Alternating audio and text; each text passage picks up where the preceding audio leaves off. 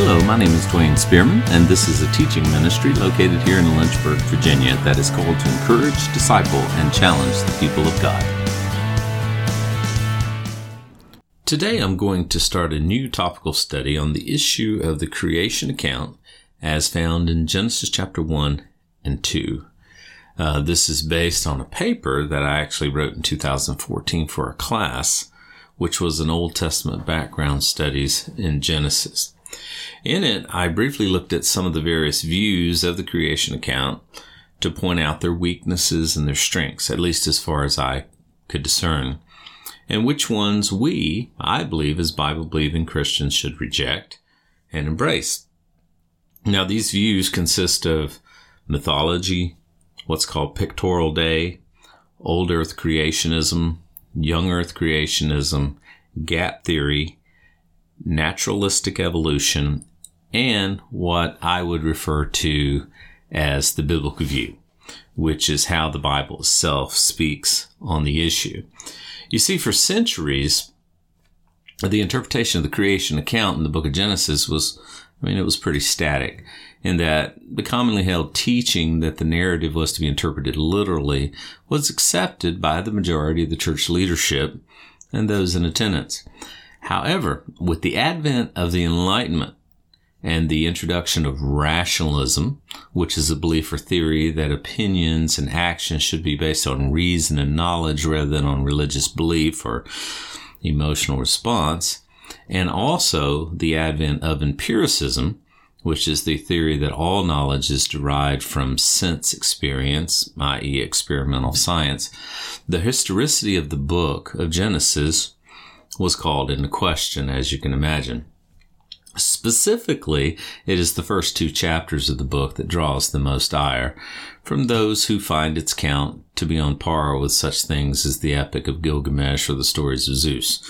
Now, others will concede that while upper story religious truth can certainly be found in the text, but they will deny, its historical value and the actual validity of the text, where it seems to contradict the findings of modern science. However, if indeed the creation account is not a literal account, but is really simply an upper story narrative that is only meant to present moral or religious truth, we got to ask ourselves, how does that impact the other teachings of the Bible? Now, the first view that I considered is what is called the mythological view. Now, according to John Walton, author of the NIV Application Commentary on Genesis, he said the mythical approach of interpreting this book is by far the most troubling category for those who take it seriously.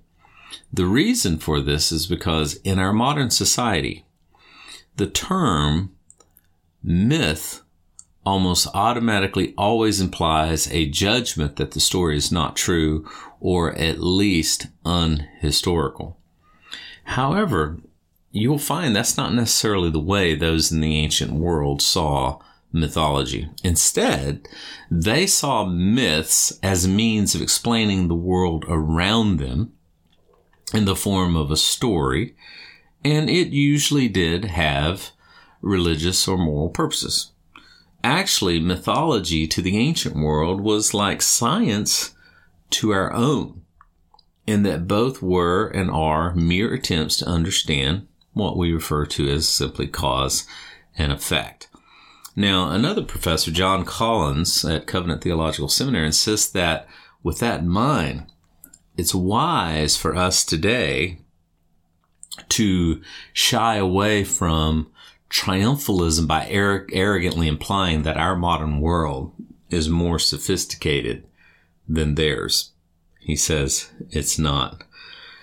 On the other hand, it must be acknowledged that the very word myth, think about it, by its very nature implies that not every aspect of the story is to be taken as absolute truth, even though it's often told as such.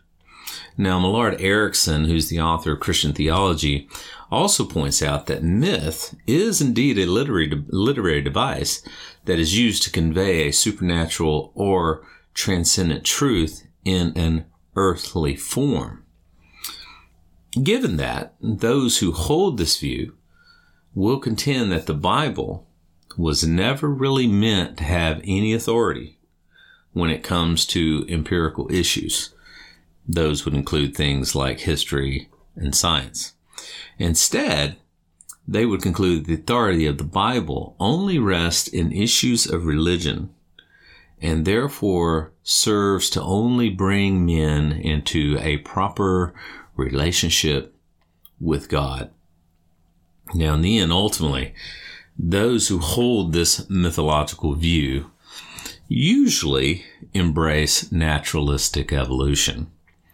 And of course, that is the view that new life species came into being as a result of natural causes, not a divine being. So they would reject biblical creation. However, I believe they do so by ignoring the clear intent of the author of the book of Genesis.